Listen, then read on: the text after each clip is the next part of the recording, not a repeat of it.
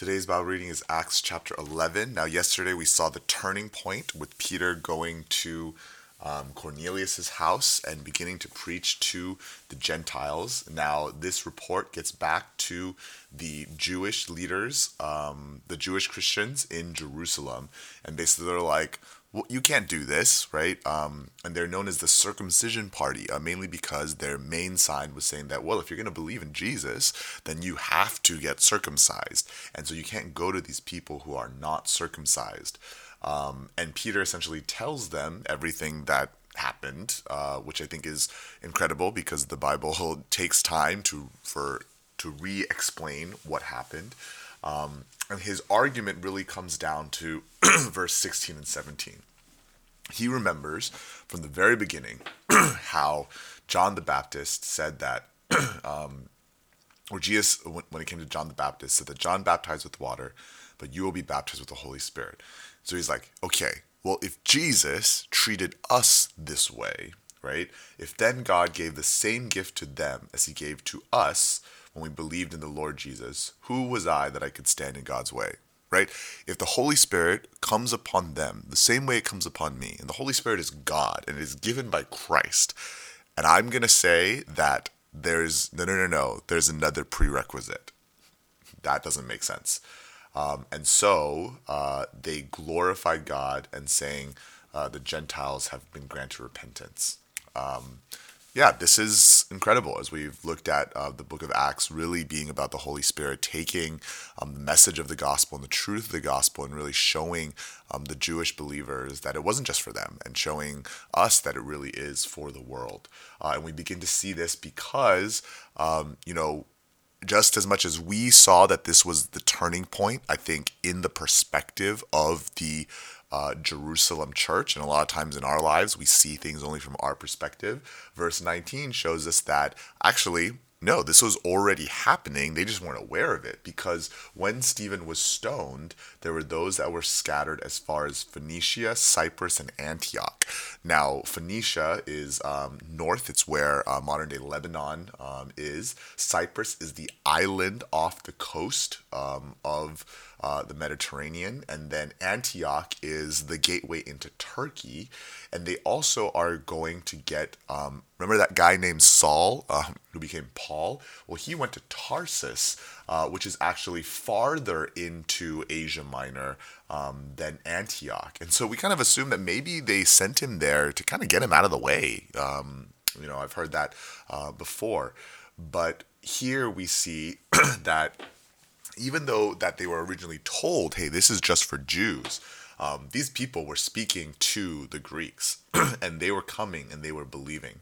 And so when they finally hear about this that has happened in Jerusalem, they're kind of like, by the way, we've already been speaking to non-Jews about this. And so they send for Paul. Paul meets them in Antioch, and a great many people are being added to the Lord. For a whole year, they are building up the church at Antioch, at the gateway of Turkey. And, the rest of Acts is going to see Paul and other disciples beginning to spread this into Europe and down into Northern Africa. And we know from church history that it also is going to start spreading into Northern Asia and even into Asia, right, and India. But here, right, I think there's a really important turning point. I remember hearing an amazing message about this. Verse 26, and in Antioch, the disciples were first called Christians. But up until this point, they're the Jews that follow Jesus, right? They're Jews for Jesus. But now, because they are bringing in all these different people, when society tells them that they shouldn't, when their own religiosity tells them that they shouldn't, here that word, Jews for Jesus, just doesn't work. And so they are called Christians. And I think a lot of us, especially if you're listening to this, live in America and maybe have this attitude where, I don't need to necessarily talk about Jesus. I'm going to show him through my actions. Well, first of all, wrong, right? We do need to talk about Jesus. But secondly, I think we are also confused because we wonder what are the actions that make people see us and know that we're Christians. And it isn't just being good at the things the world is being good at. That to really be seen and for people to be like, okay, something is weird, something is up with them. They must be Christians. That there is a requirement for us to do that which goes against society, to be inclusionists when the world is segregationist, to be generous when the world is stingy, to be fair and kind when the world is mean and cruel, to really go against the patterns of this world. That so much so, not just a little bit, but so much so that people must ask why. And the funny thing is here at the end, right, the Jews were so concerned, right? Are we going to, give this message? Is the church going to grow outside of Jewish people? And then finally, this guy named Agabus, which I believe is a Hellenistic name, I'm pretty sure. He, by the Spirit, says there's going to be a famine all over the world. And who's going to be most affected by the famine? Well, the people that live in that big city that doesn't have a lot of arable land anymore, right?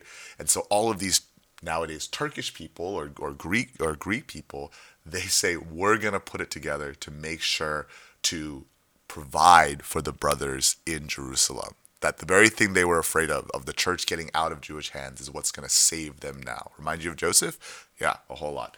And so, I hope that as we bear witness, one of the things is we also do it greedily, maybe self-centeredly, maybe is a better word, right? We evangelize because we want to know God, because we want God to be able to provide for us, that it's not just, oh, we're so rich and they're so poor and it's a one-way street of charity. No, we are finding our brothers and sisters.